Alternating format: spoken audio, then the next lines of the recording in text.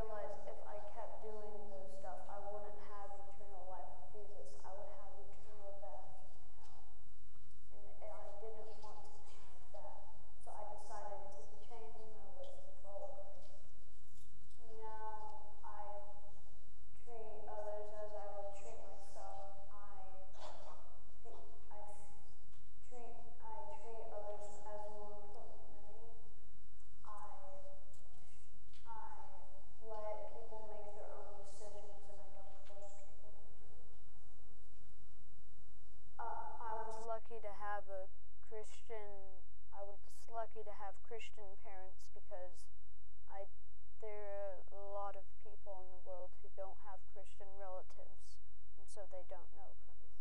My teachers are always praying and telling us how great God is and encouraging us to trust in Him.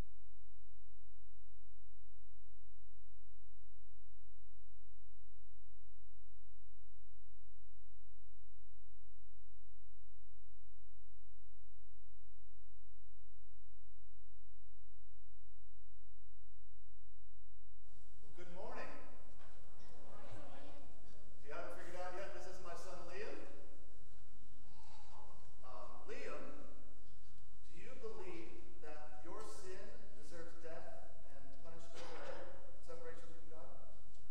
Do you believe that Jesus Christ is the Son of God and is the only way that you can be forgiven of sin and spend forever with God? Do you commit to live for God and to love Him with all your heart, soul, mind, and strength? Then Liam, it is my excitement and an honor to baptize you, my brother, in the name of the Father, and the Son, and the Holy Spirit. Buried with Christ in baptism, and raised to walk in newness of life.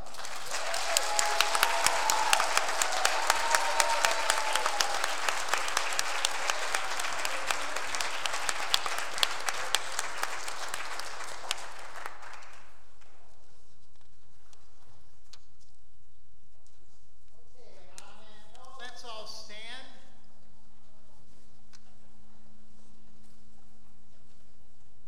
And read with me, if you will, this morning's scripture. How lovely is your dwelling place, Lord of armies. I long and yearn for the courts of the Lord. My heart and flesh cry out for the living God. Even a sparrow finds a home, and a swallow a nest for herself, where she places her young, near your altars, Lord of armies, my King and my God. How happy are those who reside in your house, who praise you continually. Selah. Happy are the people whose strength is in you, whose hearts are set on pilgrimage. As they pass through the valley of Baca, they make it a source of spring water. Even the autumn rain will cover it with blessings. They go from strength to strength. Each appears before God in Zion. Lord God of armies, hear my prayer.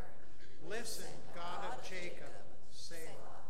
Consider our shield, God. Look on the face of your anointed one.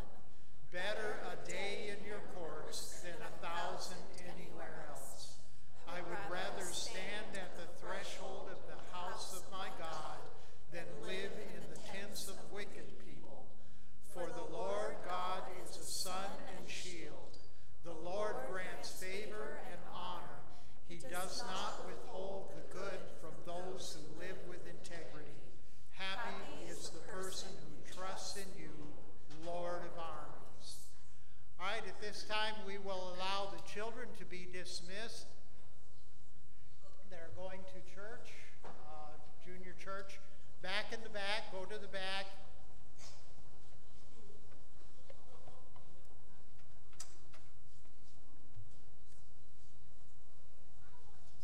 All right. Good morning and welcome to Hebron Baptist Church. Today is a day to celebrate. Amen. We witnessed the baptism of I call him now Master Liam Whitaker, to be very proper.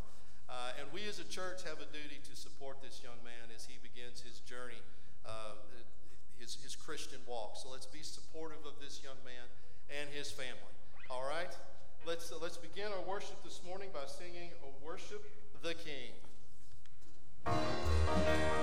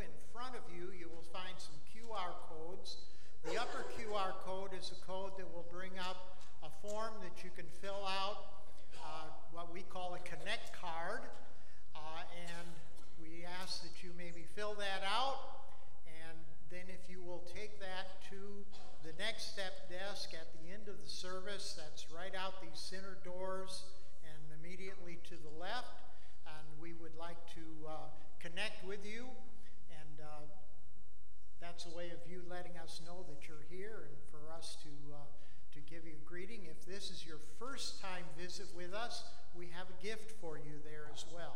So be sure to pick that up if you would. Hebron Baptist Church exists for the purpose of encouraging you to take your next step toward Christ, whether that step is your very first step in accepting Him as Savior, or some other step, as we saw this morning, baptism perhaps, or perhaps joining a life group or a D group. All of those things we'd like to help you with, and again, at the Next Step desk is where you will go, and you can find someone to help you with that as well. We also like to open our services and begin our services with prayer, and so we're going to pray at this time. We're going to pray for ourselves. We're going to pray also for other things like missionaries and for the world. So please join me in prayer this morning. Father, this morning we think especially of our core value of urgent evangelism. We don't know how much time we have before you return. And we know the time is getting shorter each and every day. And Father, there are multitudes of people around us that don't know Christ as Savior. And you have put us here for the purpose of being a witness to them. And so, Father, we pray that we would be the witness that you would have us to be, telling others about the Lord Jesus Christ. And this morning, we also pray for Chris and Rhonda Richard, missionaries in Buenos Aires.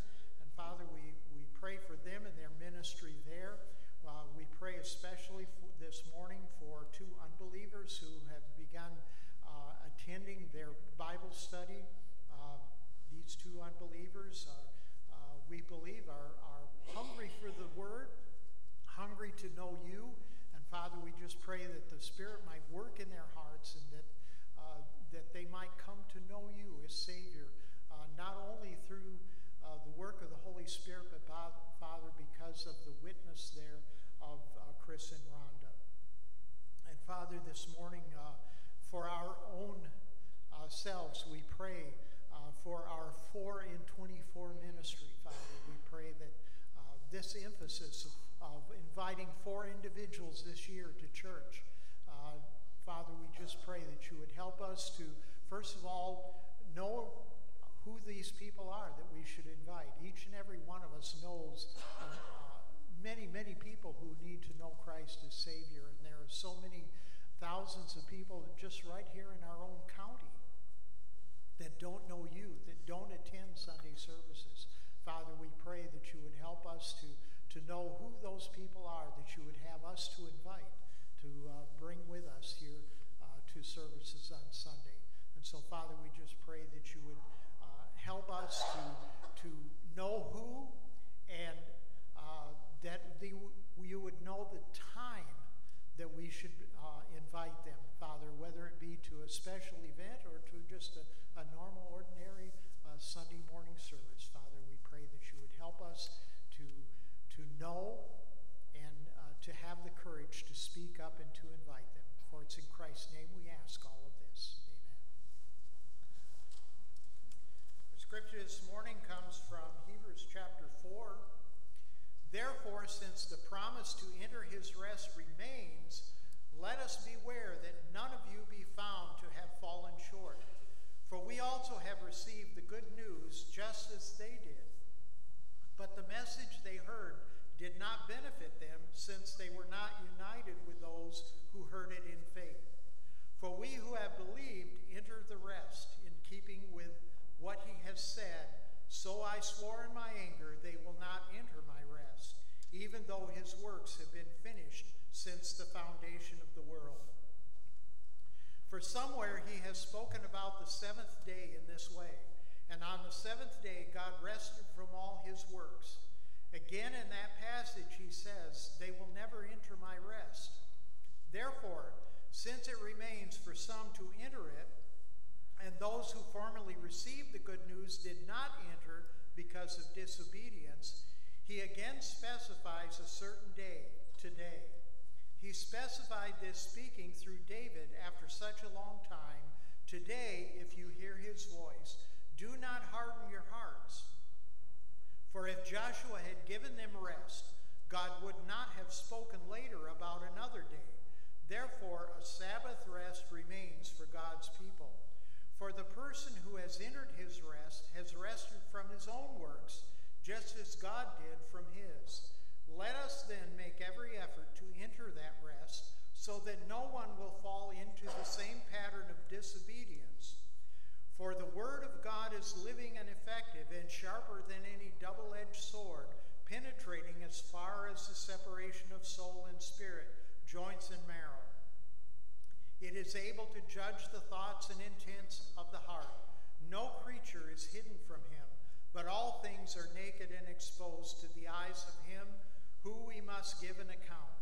Therefore, since we have a great high priest who has passed through the heavens, Jesus, the Son of God, let us hold fast to our confession.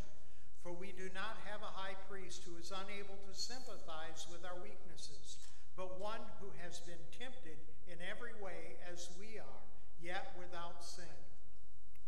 Therefore, let us approach the throne of grace with boldness, so that we may receive mercy and find grace to help us in time of need.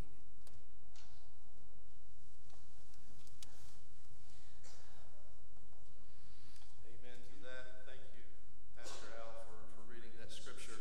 Let's continue our worship this morning. Let's stand as we sing.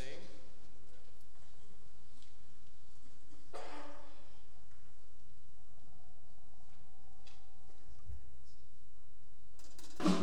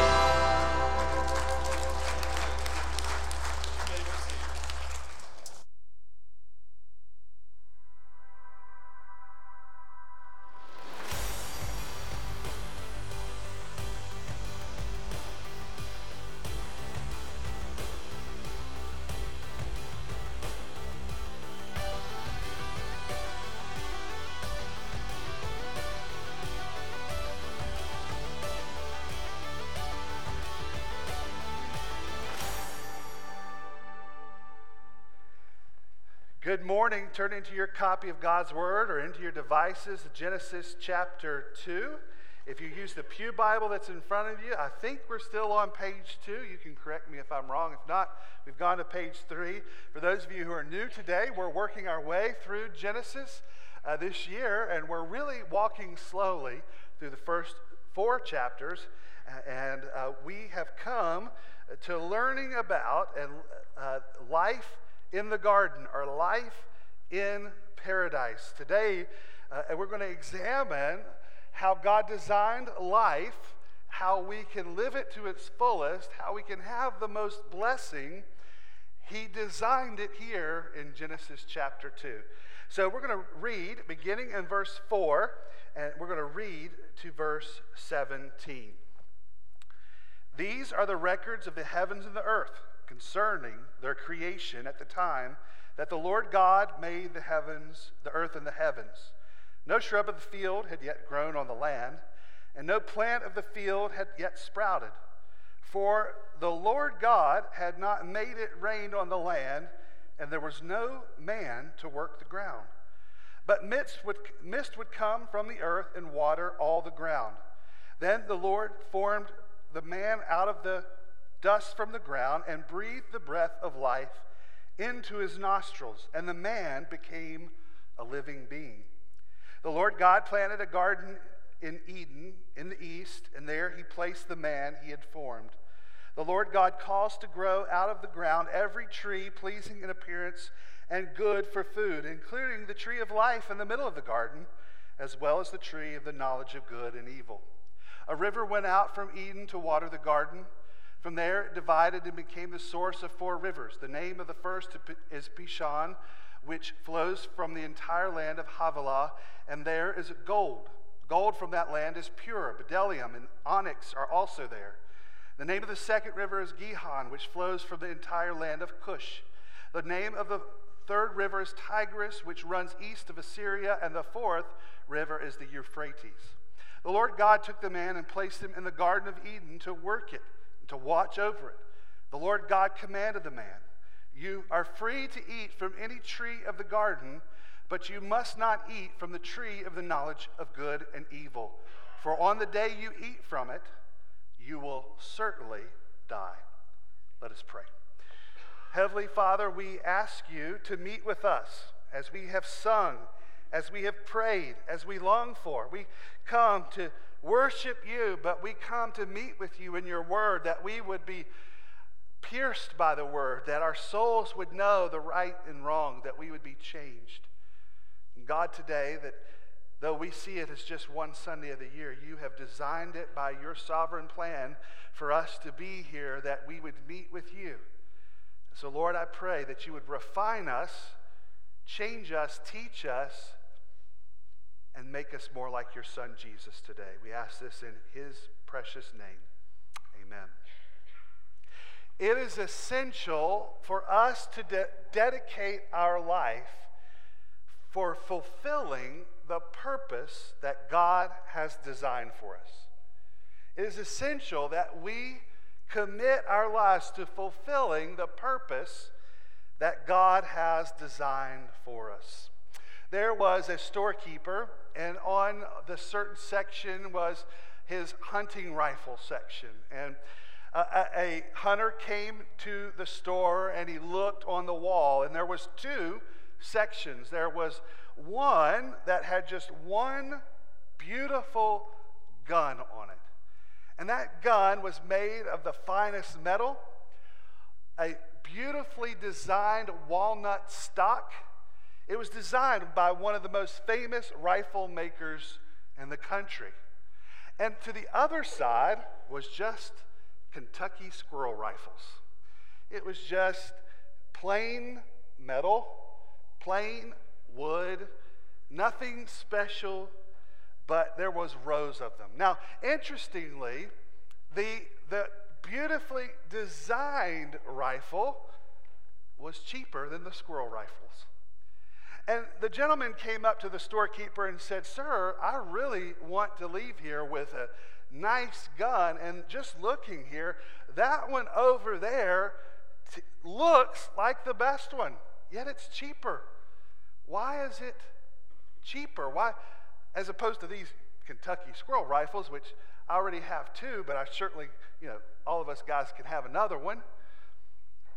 Well, he said, this was designed by the most famous gun maker in all the world. And he designed it beautifully. But there's one problem. It doesn't fire.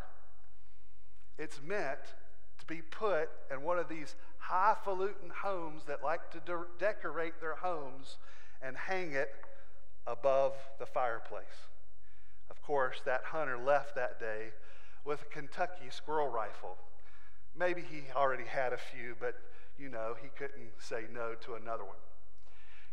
It reminds us that even though that we can see things, we must truly fulfill the purpose that we're designed for. And for us as humans, it is important for us to fulfill the purpose that God has created for us. Now, where do we find this? How do we find this magic plan? Where do we turn to? Well, brother and sister, we can turn here to Genesis chapter 2. Genesis chapter 1 was the overview of creation, of how God started creation from nothing into a world fit for human living. And yet, here in Genesis chapter 2, I would say that we would zoom in, I guess, in modern times. God pinched in on the screen to help us see more clearly the story of God creating humanity, and Adam and Eve specifically. And in it helps us to see how God designed life in paradise. It says here that God designed Eden and placed Adam in it. Eden is known, the Hebrew word means delight. And it says and describes in verse 9 that out of the ground, God sprung up every tree that was pleasant to sight and good for food. Truly, this place was paradise. And with cherry on top, the relationship that humans, or Adam and Eve, experienced with God was like nothing in history. It says that God walked with Adam and Eve. Bonhoeffer wrote that Adam speaks and walks with God as if they belong to one another. Paradise it was. And here in chapter 2, let's remember where we are in redemptive history. Chapter 2 comes before chapter 3. I know that's elementary. But what happens in chapter 3? The fall. Sin enters the world, and we gum up the works. So if we want to look to see how God designed things pre-fall, pre-sin entering in, we can look here at chapter 2, and we can get a glimpse at some foundational principles that we can live our lives by. We're going to look at those for the next 3 weeks, actually. We're going to look at how God designed our life with purpose. Next week, we're going to look and see how God designed life with gender. And in 2 weeks, how God designed marriage in his world. And as we look at this, we want to see how God designed things, because if he designed it this way, we know if we live by it, we will have blessing, we will do things the right way, we ultimately will find our purpose and live pleasing to God. Now, the Westminster Shorter Catechism teaches that our chief aim is the glory and enjoyment of God. And so our fulfillment and purpose in life is to glorify God and enjoy him forever. And to be truly happy, to be truly fulfilled, to be truly successful, to truly live with the purpose that God has given us, then we must live as God designed for us to be. Maybe it's the psalmist that kind of captures this and the understanding of Genesis chapter 2. And ultimately, how we read through the rest of the Bible, how do we find and see that we must fulfill the purposes of God? Well, Psalm 128 summarizes, "How happy is everyone who fears the Lord, who walks in his ways." You will surely eat what your hands have worked for. You will be happy, and it will go well for you. Your wife will be like a fruitful vine within your house, your children like young olive trees around your table. In this very way, the man who fears the Lord will be blessed. May the Lord bless you from Zion, so that you will see the prosperity of Jerusalem all the days of your life, and will see your children's children. Peace be with Israel. Well, in Genesis chapter 2, we see the foundation, the purpose in which God has designed us, that we should, with His help, try to fulfill His purpose in our life. How do we do that? Well, we look with the help of the Holy Spirit to see how life in paradise was supposed to go and how we might now live knowing that we're living for God. So, if you're taking notes on your bulletin or in your phones, number one, life in paradise is living in dependence on God. Life in paradise is living in dependence on God. Verse 7, we read, "Then the Lord God formed the man out of the dust of the ground and breathed the breath of life into his nostrils, and the man became a living being." God sovereignly designed humanity, and by doing so, by His very hand, formed by a special nature, a personal design in us. Now, just to rewind, we a few weeks ago talked how we are designed in the image of God. God said, in our image, He created Adam. He created man. In this way that we hold the imago Dei, the characteristics that we can reflect to the world, that we can reflect back to God and bring Him glory, this ways that God has created us. And in this, in chapter 2, he zooms in to say, not only did He just say, poof, Adam was, but He personally, creatively created mankind out of the dust of the ground. Man is not an afterthought, but an intentional design of an infinite mind who created both the atom and the cosmos. He created Adam the man. And in doing so, He formed him out of the dust of the ground. In the original Hebrew, it is a great play on words. The Lord God formed the man, Ha-Adam, from the dust, and from the ground, Ha-Adamah. In this, we see that God used already created things to form mankind. Here we see the potter at work. It is no coincidence that the potter and clay metaphor continues all through Scripture, because this is what God did. By His hand He formed us. By His hand He created every bit of our being. By His hand He put our organs and everything together. But He did so and created us as a pot of clay.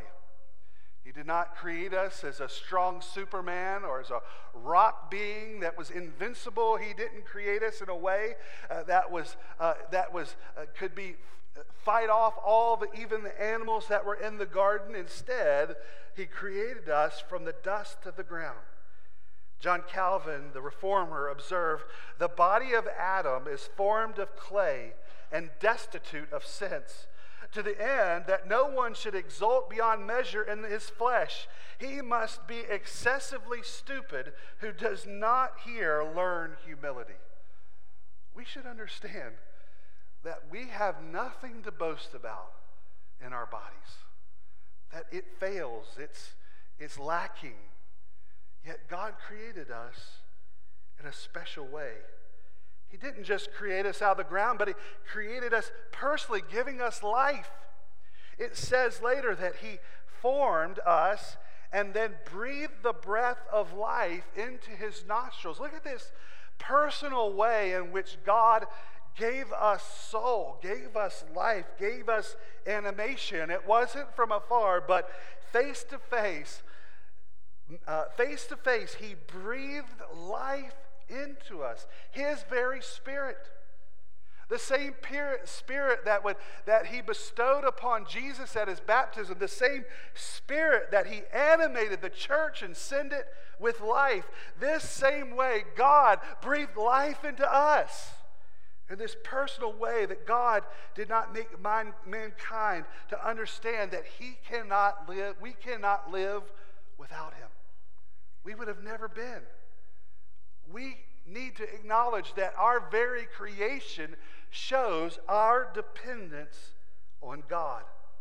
Alistair Payne, a writer, says, "No wonder that we were only going to flourish in relationship with God. We have not been designed to make it on our own." God created us in a way to continually project us to look to him for sustaining, for power, for life itself. Just the other week, I have a kind of, when I'm doing, I only really iron one day a week, and that's on Saturday night. But when I iron, I put everything out, and I turn on the iron, I plug it in, I set it to my setting, and then I walk away to go get everything together.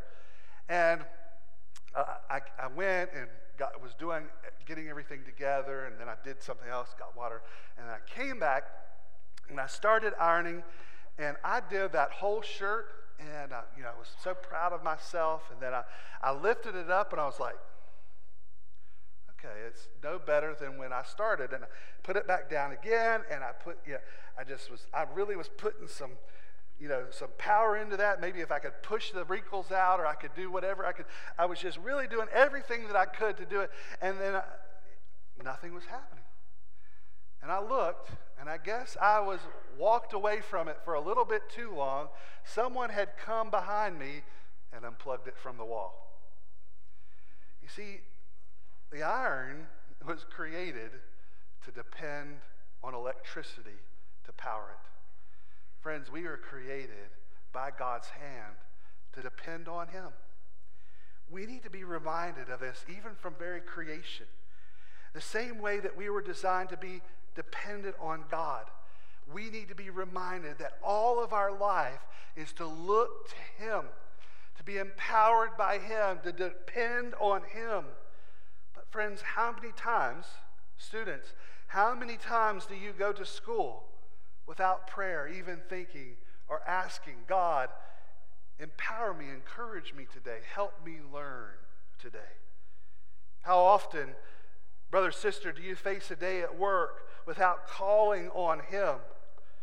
We know that every day we will face challenges ahead, but even if we don't have a challenge, friends, we are designed to be dependent on him. We cannot run on our own ability. We must run being connected to him. When Jesus said that he is the vine and we are the branches, that was not for him to get an amen line and to hope that someone would write that down and we would remember it one day. Jesus used it as a metaphor for us to say, this is reality, that we must be dependent on him.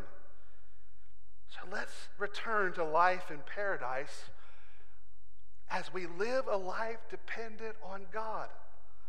That means depending on him through prayer, depending on him by reading his word, by depending on him by depending on the Christians that God has put in our life in the church that can help us as we walk along, that we do things connected to God and not doing it on our own. Friends, if we want to live life in paradise successfully, happy, we need to depend on him. Secondly, life in paradise is working to fulfill the purposes of God. Life in paradise is working to fulfill the purposes of God. In verse 15, it is recorded, the Lord God took the man and placed him in the Garden of Eden to work and watch over it. Now, this connects the rest of the chapter where Adam had been placed in the garden. God created the earth, but it said both in chapter 1 and in chapter 2 that humanity has been given an epic task a worldwide venture. It was introduced in Genesis chapter 1:28. God blessed them, and God said to them, "Be fruitful, multiply, fill the earth, and subdue it. Rule the fish of the sea and the birds of the sky and every creature that crawls on the earth." The chapter begins saying that God had, yes, created the vegetation, yet it had not fully bloomed yet. It had not come up. Why? Because God was designing Adam to come and work so that it would become fullness. God designed this world and him and us so that it would work in sync together. And the fundamental answer for us is that how do we live in a way that is on purpose and fulfilling? It is by reflecting the character of God as we subdue the earth and that we work in it. We are called to work. We are called to subdue. We are called to reflect the character of God in everything that we do, and doing so under the blessing of God. Now, often when we think of work, we cringe. As we talked last week about the Sabbath rest, that God had given us a very pattern for us to live our life, that we would follow him. Work 6, rest a day. Work 6, rest a day. And in doing so, he doubles down here in verse 15, saying that he was put Adam in it to watch over it and to work it. Work is therefore built into the created order right from the start.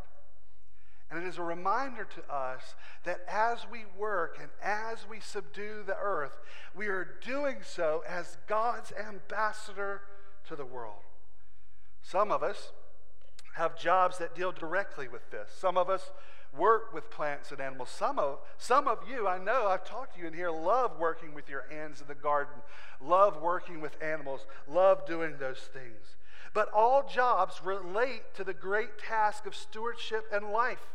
From the farmer to the rancher, to the engineer, to the software developer, to the nuclear physicist, to the one of the ditch digger or the physician or veterinarian, from the coach to the pastor, the zookeeper to the politician, to the sergeant, to the mailman, everyone is working to subdue the earth. And it's not just to till the earth or to till soil, but it is to reflect the character of God and the produce of the world. That whatever you are designed skillfully to do, whether you're a police officer or a firefighter, whether you're a nurse or a teacher, you are casting the character of God to that work and the people there. And you, therefore, should be committed to working hard for the glory of God.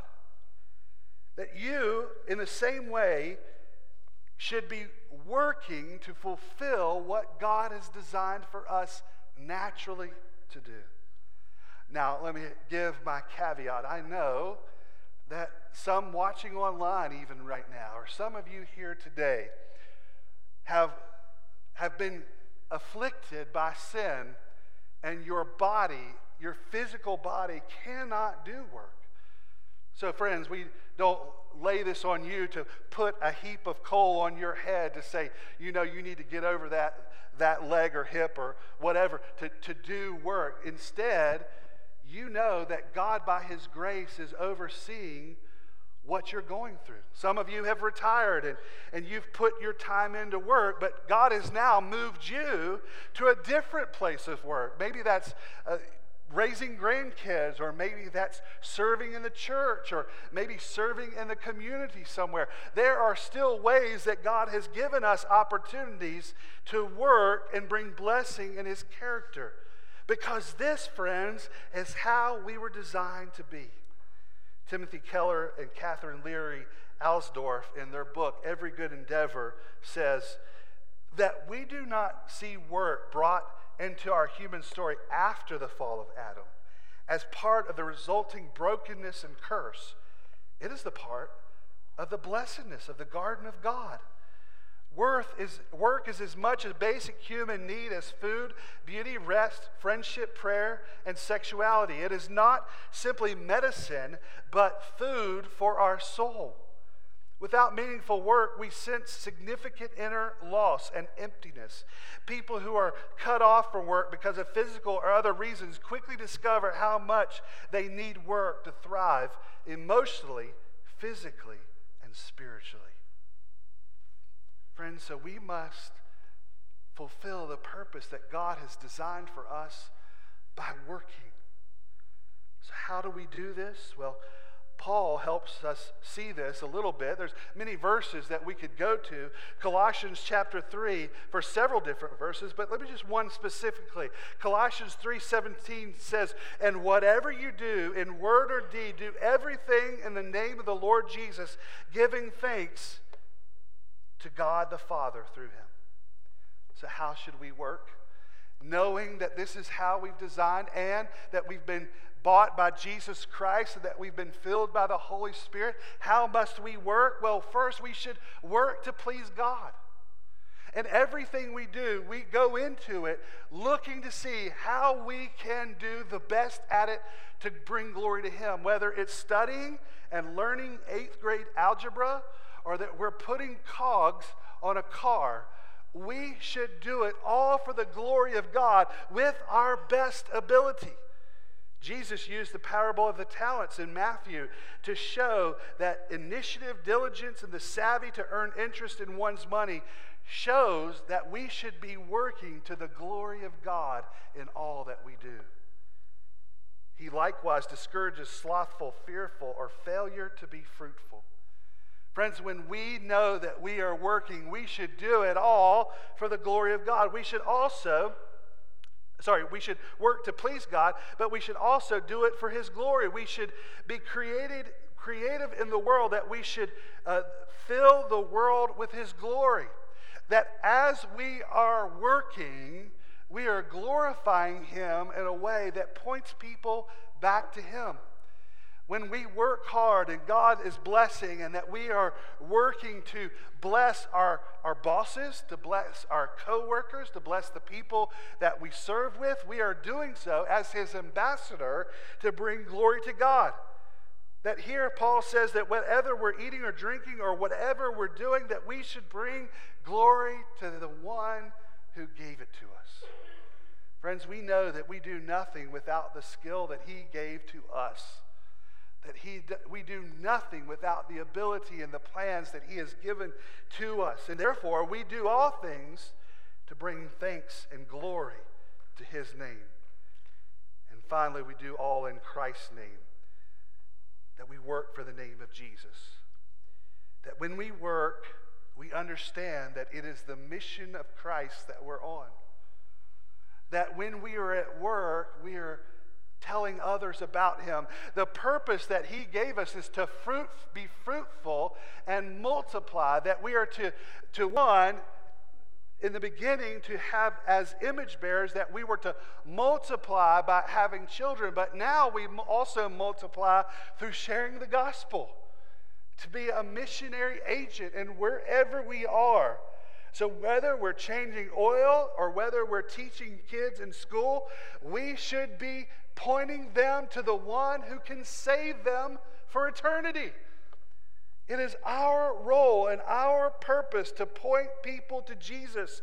And God has placed you, a Christian, by His sovereign time and sovereign plan to reach those people that you work beside, that you go to school beside, that you live beside. And you do it all for the sake of Jesus' name. Friends, are you following God's pattern for the work of 6 days and rest on the 7th? Do you tend to rebel against work? Do you tend to rebel against purposefulness in your work? Do you just see your work as a place that you punch a clock, get a paycheck, and go home and be done? Well, friends, by doing so, you're resisting the very purpose you're there. To reflect God and know that He's given you a greater place for you and greater plan for you to do. In your school or in your sports teams, in your concert performance, in your work area, are you bringing glory to God? Are you making Him known? Well, brothers and sisters, life in paradise is designed for us to work to fulfill the purposes of God. Third and finally, life in paradise is living in obedience to God. Verse 16 and 17, and the Lord God commanded the man, you are free to eat from any tree of the garden, but you must not eat from the tree of the knowledge of good and evil. For on that day you eat from it, you will certainly die. I think it's the old KJV, you will surely die. We know that God has designed life in the garden most blessed, most happy when we stay in the boundaries of obedience to God. God has designed these boundaries for us to live, and that will bring us ultimate joy and happiness. How do we know? Well, because God gave two boundaries. God gave a permissive boundary to Adam. God told Adam, you can eat from any tree of the garden you want. You are going to be happy. It's going to taste good. You're going to be nourished. You're going to love it. So do any of these things, eat of any of those places. Adam was able to partake of everything to his heart's content, even the tree of life. And this lavish, extravagant abundance, Adam could take from anything that he wanted. He was given it all. But on the other hand, God's permission was paired with prohibition, or another boundary. Don't do this. But from the knowledge of tree good of evil, from that day, if you eat from it, you will surely die. God gave boundaries, a way for us to obey. If we live within that circle, within that boundary, we will be blessed. In all of this you can do, but in this you will surely die. You know, I don't know about you, but anytime that we feel that we come up to a list of commands or a list of things to not do, what is our initial reaction in our flesh? I don't like rules. I don't want to do that. You know the test of people are put in a room and there's a sign on the wall that says, do not press this button under any circumstance. And they watch to see how long it will take for that person to press that button. That's us. That's naturally us, isn't it? That we know that we're curious. We want to know what would happen if we press that button. But when God has created us, He's given us a way for us to stay in a way that's a blessing. And in doing so, we shouldn't look at God's rules and commands as a way of putting us down, but instead of making us free. And this is what God did for us. That the very temptation to eat from the tree of the knowledge of good and evil was a choice to seek wisdom without reference to the Word of God. He said that we are designed to best live and to best succeed and to be happiest when we're in God's Word, when we're following what He has revealed to us. God had revealed to Adam, eat from anything and you'll be successful. But what was the other option? To choose outside of God's Word and will. And what happened? That's what Adam and Eve chose. To be their own decider of right and wrong. To choose the knowledge of good and evil. In contrast, we see that Adam and Eve had the opportunity to desire wisdom, but instead of finding wisdom where it truly was in God's Word, they chose it outside of God's Word. Moral autonomy for them brought death. You know, the old Blue Eyes song, I Did It My Way, is certainly leads to the end of destruction, and we see it here, actually later in Genesis chapter 3. And Adam did obtain the knowledge of good and evil, but in doing so, he died. Friends, this is what plagues us in our postmodern world where all of us have been given autonomy to choose what is right and wrong. And unfortunately, we are choosing what is right in our very own eyes instead of what is right in God's eyes. And we know how that story ends. The Bible is telling us, to teach us, that we were designed to be in God's perfect will, living by His word in perfect obedience. Psalm chapter 1 begins this way. How happy is the one who does not walk in the advice of the wicked, or stand in the pathway of sinners, or sit in the company of mockers. Instead, his delight is in the Lord's instruction, and he meditates on it day and night. He's like a tree planted beside flowing streams that bears its fruit in season, and its leaf does not wither. Whatever he does, he prospers. Friends, obedience is difficult. It goes against our flesh. It often tells us to choose gratification that is delayed. It's often harder. But we know what's good for our lives and best for us is to be in obedience to God. Friends, we need to understand, to find full happiness, to find purpose, is to live in obedience to Him. There's so many times that people come to me for counsel, spiritual problems, life problems, everyday problems, and a lot of times my response, it really baffles them, because my first question is, how's your Bible reading going? And a lot of times, some might even say, well, what does that have to do with anything? I'm talking about this over here. I say, well, it has something to do with everything. Because in God's word is life, it is happiness and fullness. If you're struggling financially, you must ask the way, am I doing it my way or God's way? If you're struggling in your marriage, you can ask, am I doing it God's way or my way? If you're unhappy in life, you can ask, am I doing things my way or God's way? Brother and sister, let us do what we are designed to do, and that is to trust and obey in His word. Just like the old song, there's no other way to be happy in Jesus than to trust and obey. So if we want to live the purposes of God, if we want to return to life in paradise, if we want to live happy and fulfilled and successful, we need to go back to the way that we were designed, obedient to God. So let's be honest. I don't know about you, but as I was reading through this, as I was thinking through these points, I found myself to be an abject failure. I knew that I've not relied on God.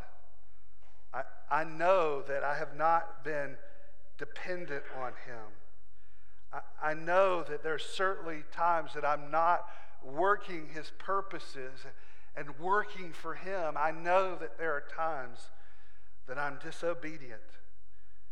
But it's good to know that even though that I have willfully rebelled, and that we know that we've been kicked out of Eden, that the plan before the foundation of the earth was that God would return His rebelling kids back to Him through Jesus' Son.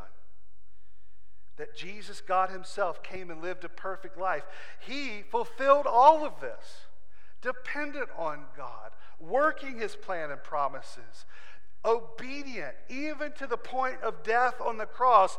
Jesus, the second Adam, did what the first Adam could never do.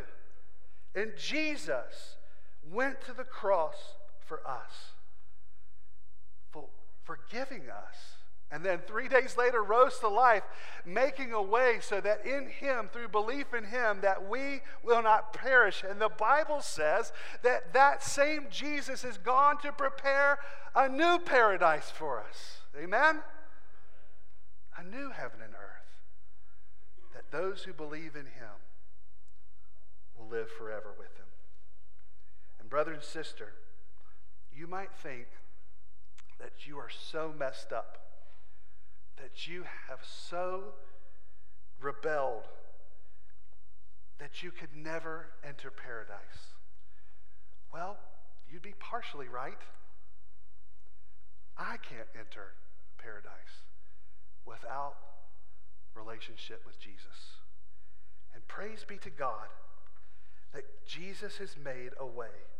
By in faith in him alone, we can be forever part of his family. Just as displayed today through Liam's baptism, he said he knows that there is a life apart from God that leads to destruction. He doesn't want to be on that road. Brother and sister, we don't either. We need to return to the purpose and the plan that God has given us. And the only way to do that is through Jesus the Son.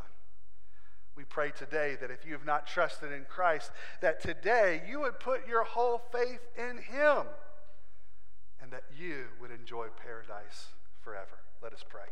Heavenly Father, we thank you so much for this reminder of our purpose in life. I pray that God, that the Word, through the Spirit, would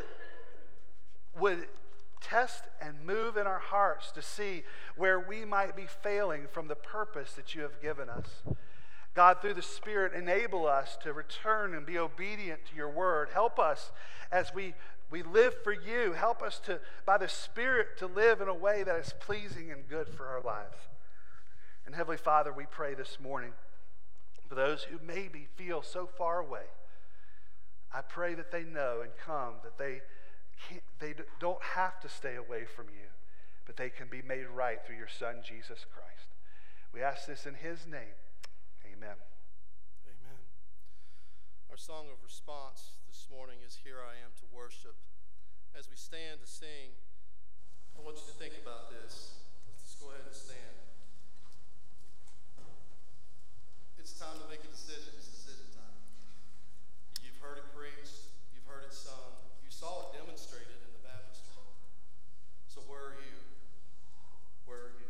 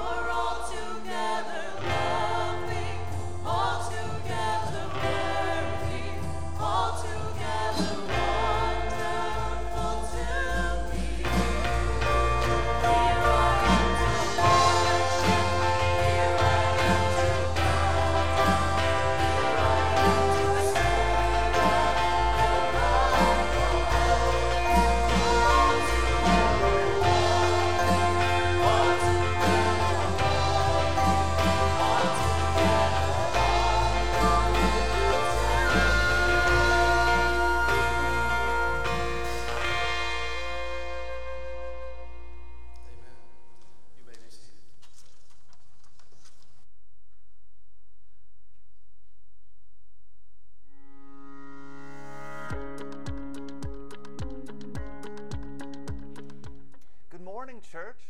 I'm excited to say that we stand to send a record number of short-term missionaries this year. We have a team of 5 going to Buenos Aires in April, hosted by our very own Richard family, and a team of 8 going to London in early June to work with Alex Brito, whom you've likely heard us pray for regularly.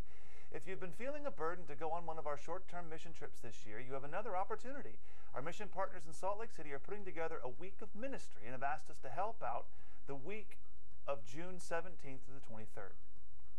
We would have opportunities to come alongside Redeeming Life Church as they put on another Fueled Up Families event, potentially helping out with children and student ministries, doing evangelism, and learning how we could better reach the Mormons in our own backyard.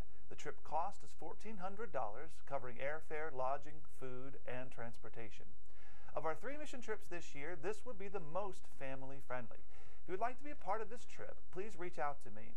A $250 deposit by February 25th reserves your spot on this team.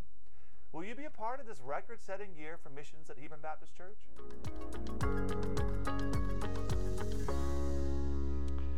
Praise God. So many of you have caught the vision for missions and taking the gospel and supporting our missionaries. So if you want to be part of this other team that's going to Salt Lake, we'd love for you to talk to Mark later today. A couple of quick reminders as we leave.